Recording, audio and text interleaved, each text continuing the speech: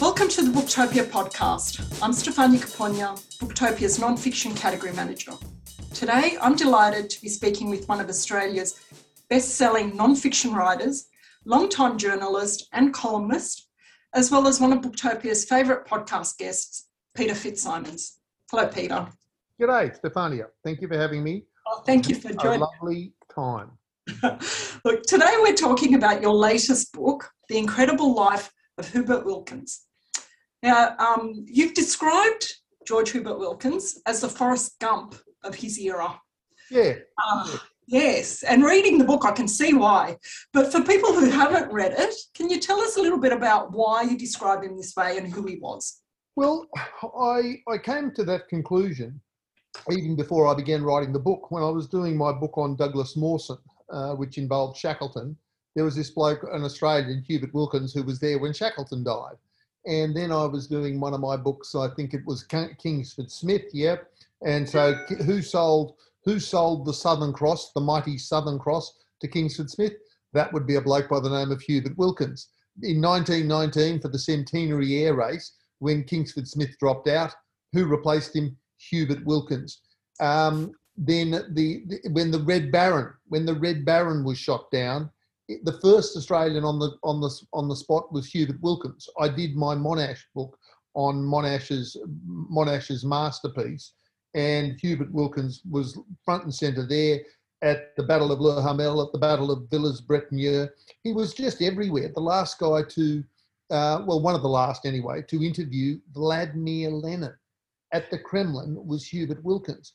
And so and I must say now, what is opposite right now, everybody's rightly talking about climate change. The first person really to look at, and part of the issue of climate change, of course, is polar ice caps melting. The first person in the world who looked at the polar ice caps 10 years apart and went, hang on, I used to be able to land a plane, 100 miles north of here, and I can't now, and it's not, things don't seem particularly warmer, but what's going on? The ice is receding here, and this is a problem. The first person to ever do that was Hubert Wilkins. So he was everywhere and seemed to have a knack at being at key turning points in history, or key moments in history. There was Hubert Wilkins. And I must say, a lot of people say, well, how is it that we don't know of this guy? And there's a very, very good reason. That if I can take my own example, I played, a very minor role with the Wallabies 30 years ago, 7 tests, in and out, see you later. I haven't stopped talking about it since. Did I tell you about the time I took on the All Blacks single-handed? And Hubert Wilkins was right up the other end of that spectrum. Instead of being a self-promoter, which I don't mind a bit of it myself, he was absolutely, I don't want to talk about this, I don't want to carry on about it, when Sir John Monash, said in an interview, in a public lecture, I think it was, in fact, when he said, this is the brave, he said that Hubert Wilkins was the bravest man in my command. Now, this was, Sir John Monash, the leader of the Australians in the First World War. He was there at Gallipoli. He was there at the Western Front. He saw brave men in action, Victoria Cross winners. The first person to call him out on it was Hubert Wilkins, and says to him, look, seriously, please don't say things like that. There were men who won the Victoria Cross. I was not one of those. Don't talk to me like that. And so he was absolutely, completely self-effacing, which is extraordinary in one who had accomplished so much. Yeah. So, I was going to just ask you why you think people in Australia have never heard of him before. So, was it just his modesty, or was it? Well, the other thing was a lot at the time of his greatest fame.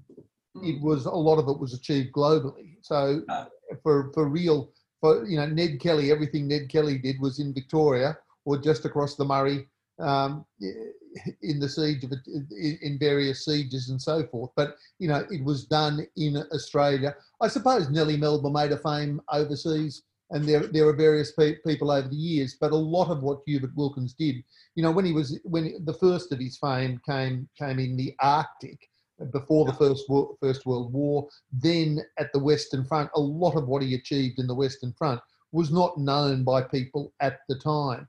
Then when he came back, he was hired by the British Museum in the 1920s. I mean, it's fascinating. 140 years after colonisation, the British Museum realised that a lot of species in Australia were dying out and would soon be extinct. So they hired Hubert Wilkins to trek for a couple of years across northern Australia to gather specimens, which was a wise idea, but how sad is that? Yeah. That 140 years in, it's already starting. And Hubert Wilkins did that and made some criticisms of Australia at the time, including the way the white Australia treated Indigenous Australia, and it didn't go down well in the 1920s. But the most fascinating thing in terms of global fame, he, in 1928, well, earlier than that, he conceived the idea that he could fly a plane from Alaska across the polar ice cap, not quite over the North Pole, but across the polar ice cap, and land in Norway. And they said it couldn't be done. And on the first attempt, they were right. And on the second attempt, they were right again. But on the third attempt, he achieved it. He was the navigator. There was a co-pilot with him, Ben Olsen, and he did it. And when he landed, he was on the front page of the New York Times 3 days running, which is not a bad commendation of global fame, made headlines all over the world. It was a little like Charles Lindbergh had flown at roughly contemporaneously, had flown across the Atlantic. And that was sort of not easy to understand, but it was conceivable that if you had a big enough petrol tank, you could fly. Well, we could see it on the map. You could leave New York, and you can land in Paris. We can see that that can be done. But the whole idea of flying over the top across the polar, what is that even possible? And they said it couldn't be done, and he did it. And then the other big thing was the idea that you could take a submarine under the polar ice cap. And they said it couldn't be done. And initially, to be fair, they were right.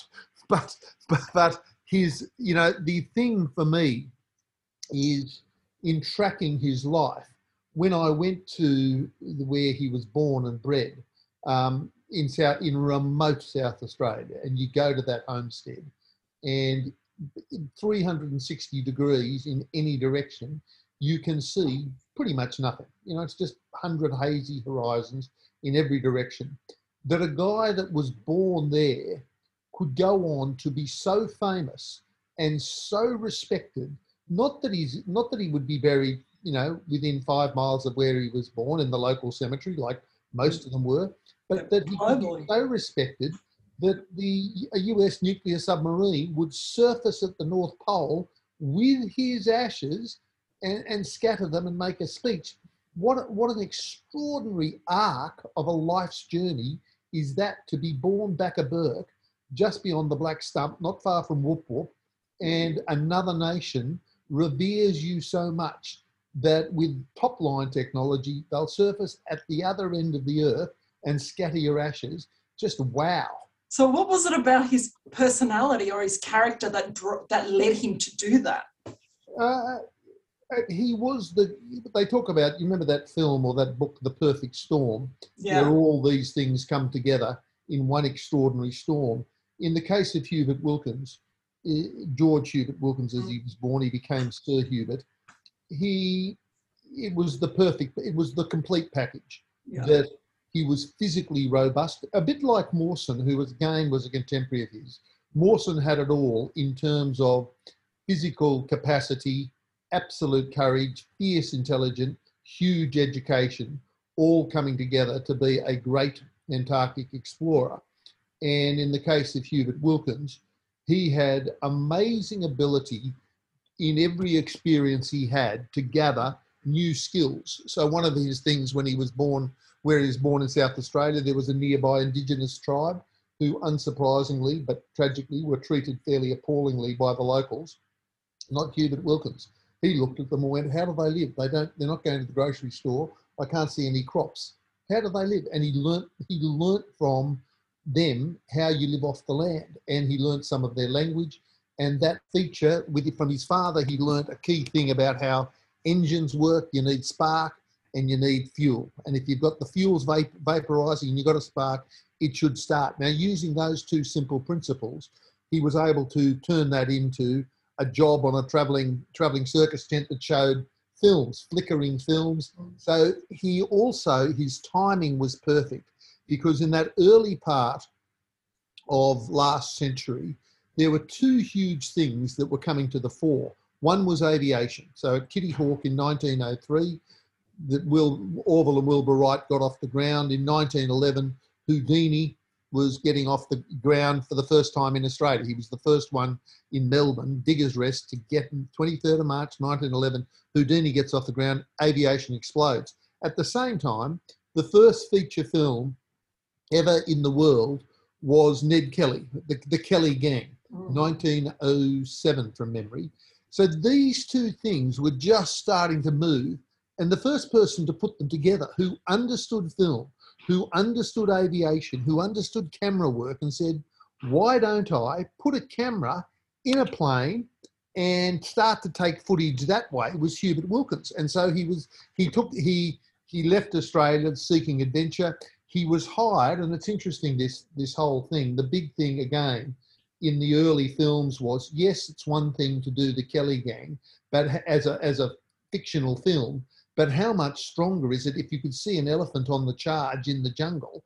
How much stronger if you can see an actual war and do newsreels? So Gaumont Newsreel Company, they hired this Australian to get footage for them. And so he got some polar footage. He got footage flying across the Balkans, the Balkan War, and the first one to do it.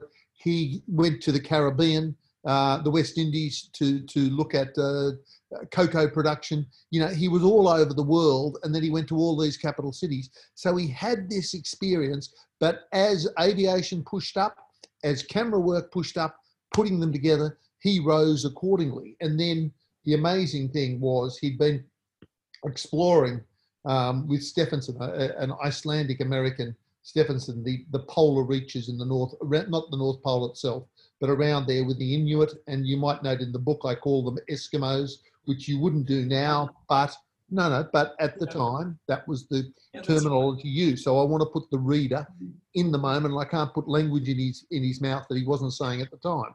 But he had great respect for the Inuit, and he learned how they lived in these extraordinary ice regions. And then he heard about the First World War had started off. He gets back to Australia. He says, I want to join the war effort. They say, well, you'll have to do a physical. And they say, no, we've looked at your feet. You can't do it. You know, you're physically disabled. He said, I've just walked 600 miles across the Arctic reaches, you know, to get a ship to get out of here. I'm okay. And so what they said was, you can be, Charles Bean needs camera work, needs a photographer to record the experience of the Australians on the Western Front. And so Wilkins gets there at the same time as another famous Australian photographer, Frank Hurley. And Wilkins was, by any measure, extraordinary. I've done 4 books on what happened in that First World War, and the accounts of the bloodshed, the violence, the war, of what it was like, of shells landing and blowing people apart. And every day, Wilkins took his life in his hands. He goes over the top with the men. He's filming, he's taking photographs, and none of the diggers can believe that this guy will ever survive. And he gets frequently wounded.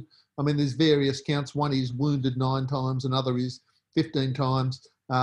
Wilkins couldn't be bothered to write them all down. But, you know, there was one great story of how he goes over the top with the men, and then he's taking the photographs. And once somebody notices a digger hanging around just behind him, and they say, what are you doing? And he says, this bloke's going to get knocked and I'm going to get his camera. It's a beauty. And at one point in one particular battle, he's got his tripod set up and he's taking the footage, and then there's,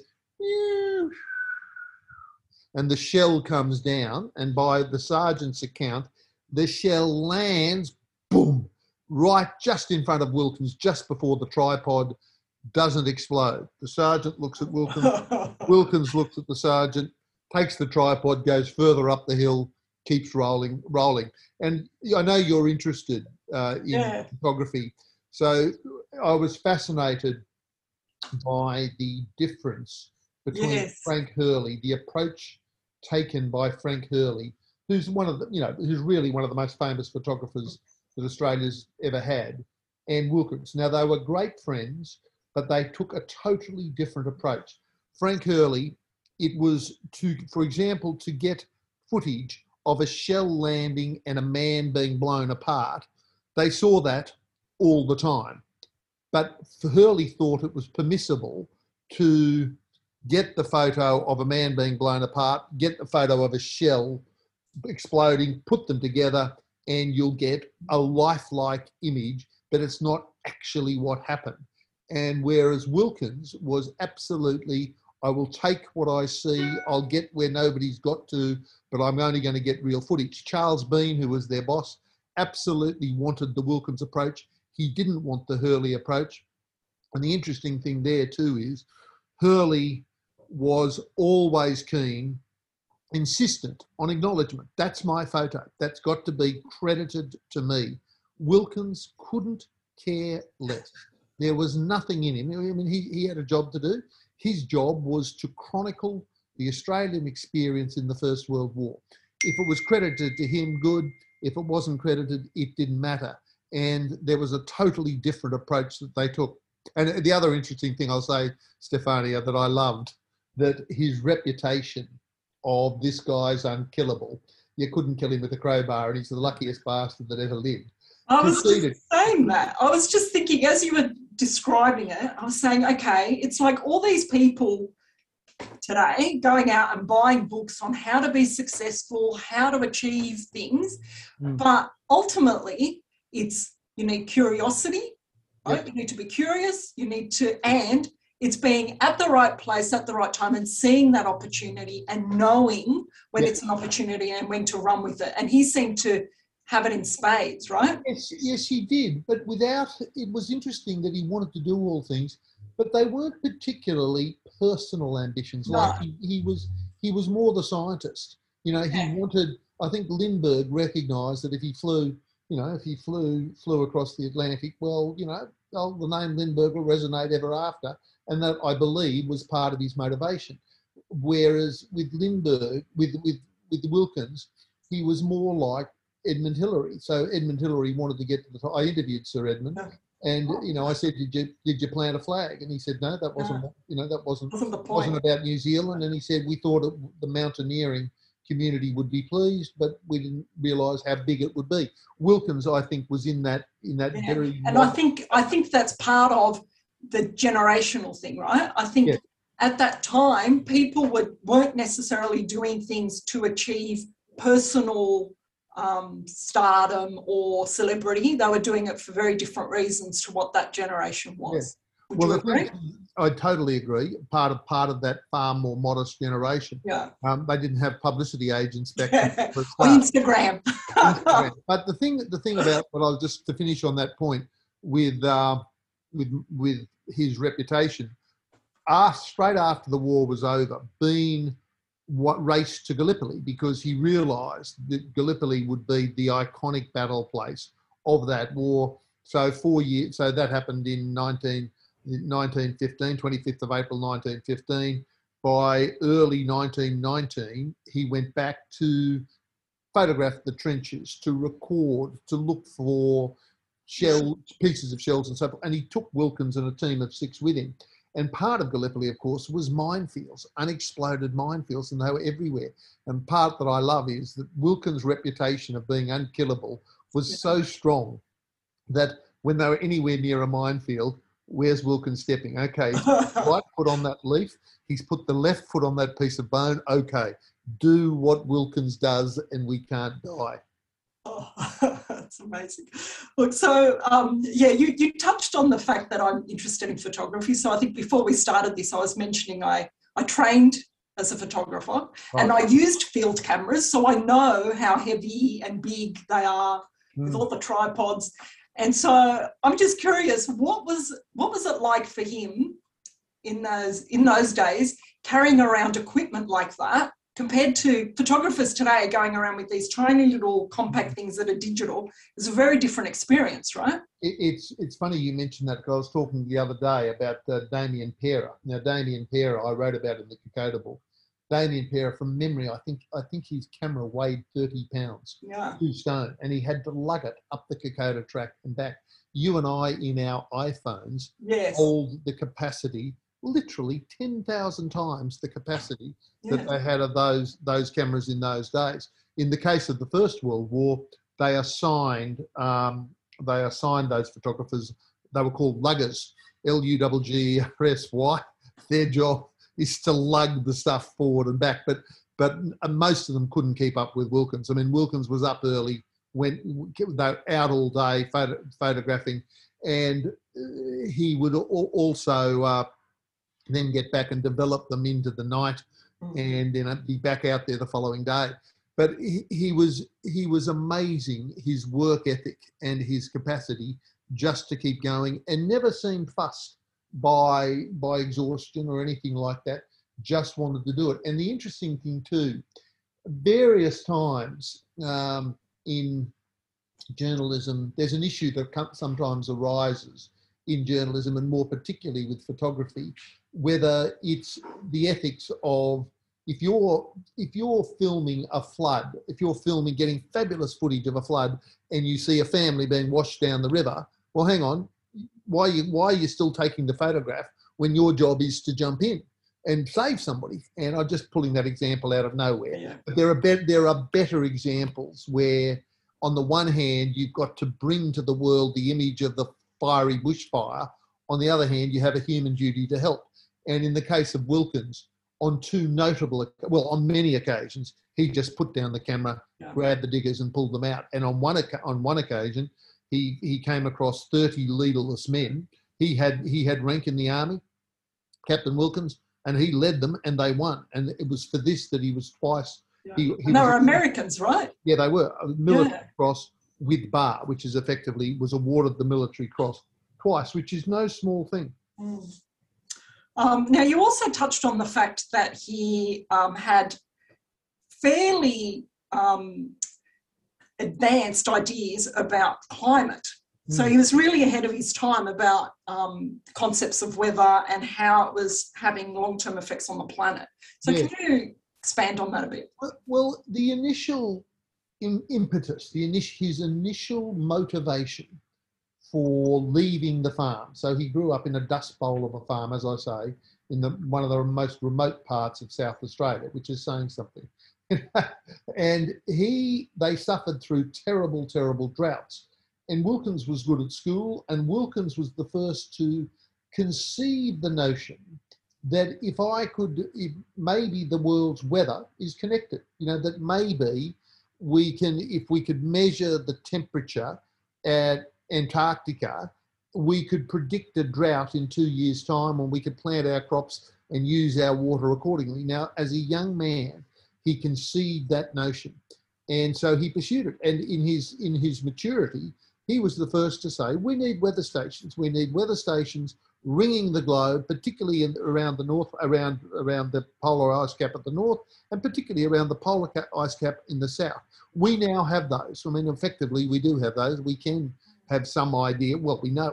You and I, at a click of a finger, could find the temperature at the North Pole right now, South Pole, pretty much anywhere on the globe.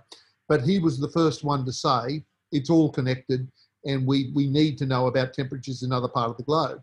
And as I say, he went to Antarctica for the first time in the early 1920s on what was a fairly hopeless expedition, and then in the latter part of the 1920s. And when he went back on the second time, the ice had receded, and he couldn't explain it simply by the difference in like particularly a more moderate winter. He was somewhat alarmed at the receding ice. Now, we're all alarmed, of course, but this was the late 1920s. And how was that was it accepted? How did people respond to his opinions? Well, he was a what do they call him? A philosopher before his time, a seer before his time. It wasn't widely accepted that they were all connected, but he was so respected in his his other, in his adventuring. He had basically two fields. One was adventure in his latter years, adventuring and science. And the other thing, and I put it in the book, he was also a spy. So when you have the Soviet Union, you've got Vladimir Lenin taking over, the Bolshevik Revolution, 1917.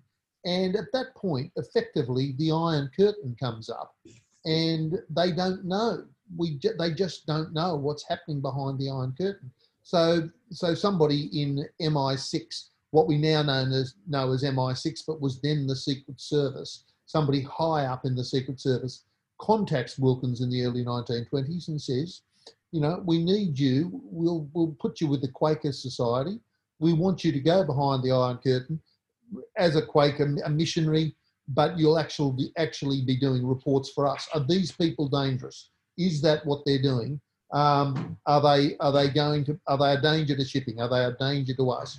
And the answer came back. So Wilkins spent, I think it was in the end, he spent 3 or 4 months in the Soviet Union with 2 women.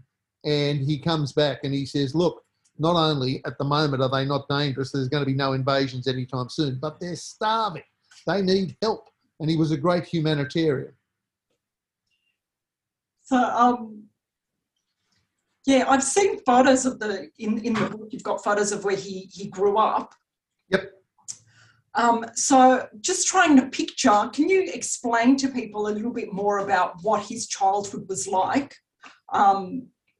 and what drove him to then leave and start his career as an explorer? Yes, so his father was a farmer and one of his first memories. And so the South Australia had been settled, I think from memory, 1836, in the 1830s. And his father was the first white child born. I think his grandmother had been pregnant when the ship comes up the Torrens River, and his father was the first white baby settled there, that born there and was celebrated thereafter. And in the 1890s, when Mark Twain comes, and they gather together the originals, there is Mark Twain up on the stage talking about the history of South Australia.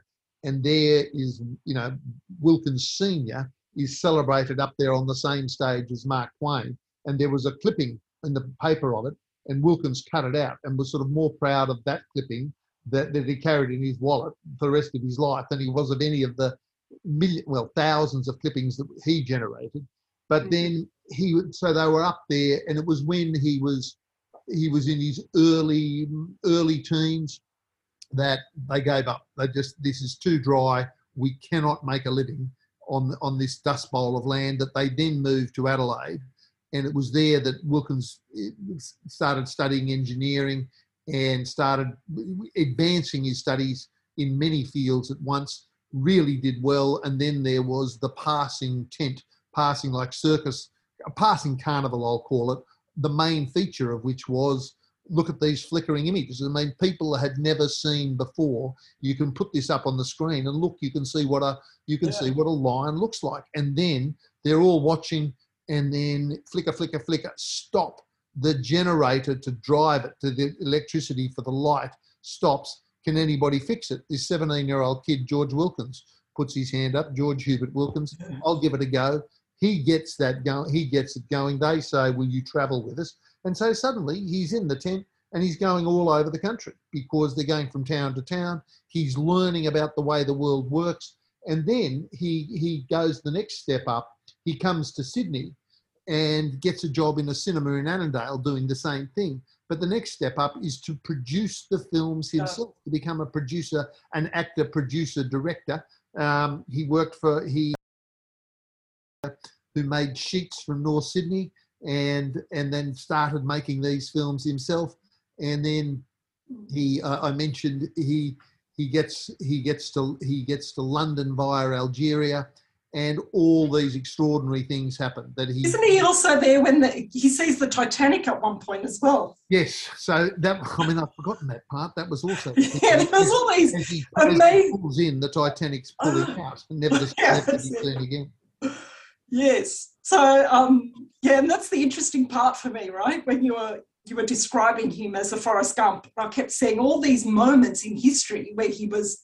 What were some of the other examples of unusual well, I places? mentioned so that then, I mean, I in my book on Kingsford Smith, I got, when you're doing all these historical characters and some of them leap from the page. For me, the Red Baron. I mean, Yes. the Red Baron, I just love that story. And 10, 20, 30, 40, 50 or more, the mighty Red Baron rolling up a score. So when the Red Baron was shot down on the 23rd of April, about 5 kilometres west of Villers-Bretonneux, and he comes down and Wilkins is going along the Corby Road and he can see this red plane just coming down. And then he goes round the hill and there is the Red Baron and the Australians that had shot him down, and they're getting the Red Baron out. And the following day, there's a famous bit of flickering footage at the local cemetery, Bertengal Cemetery. The following day, there are 8. The Red Baron had the rank of colonel, and the Australians had treated his body at his funeral with elaborate respect. And it was men of the Red Baron's rank, Australians, that were carrying, either captain or colonel, who were carrying the coffin. And that flickering image was taken by Hubert Wilkins. I mean, it is just extraordinary. Yeah. Now, tell us a little bit about his time in the submarine. Yeah, so I was interested in one of my books, on Gallipoli, that the first time up submarines entered warfare, on that day that the men hit the beaches at 25th of April, there was an Australian submarine going up the Straits of the Dardanelles, and created havoc and panic, more particularly, among Turkish shipping. And so it was significant back then. But then in the latter part of the 1920s, Wilkins became very interested. He'd always been interested in flying and ballooning.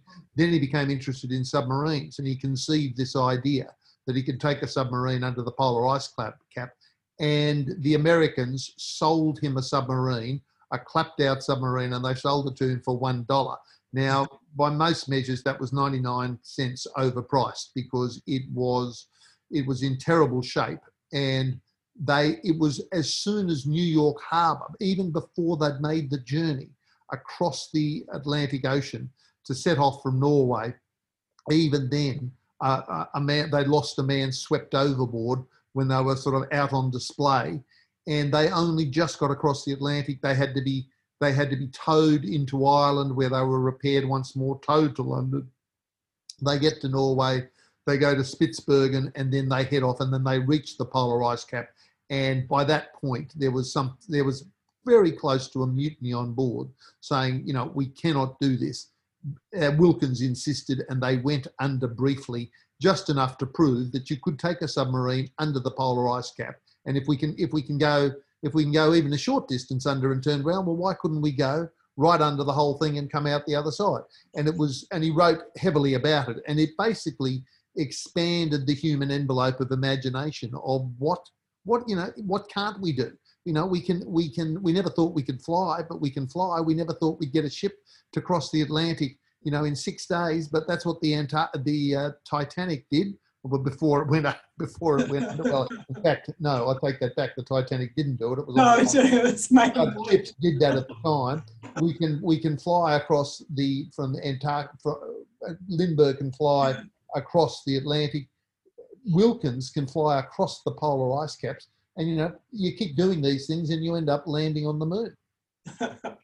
Look, we've just reached our half-hour mark, so there's lots more things you could cover about Hubert Wilkins, because, as you said, he's done so much. We haven't even touched on half of the things he's done. This was the problem, that this guy did so much that each one of those adventures that it could be a book on its own. But in the end, I'm happy with the 207,000 words I've done. So I hope you enjoy it, and thank you very much. Yeah, thank you. So look, everybody who's been listening, I hope you've been as fascinated as I have. Go out and buy the book. You can buy it from your local bookstore or online from Booktopia. Thank you for listening to us, and keep reading. Thank you very much.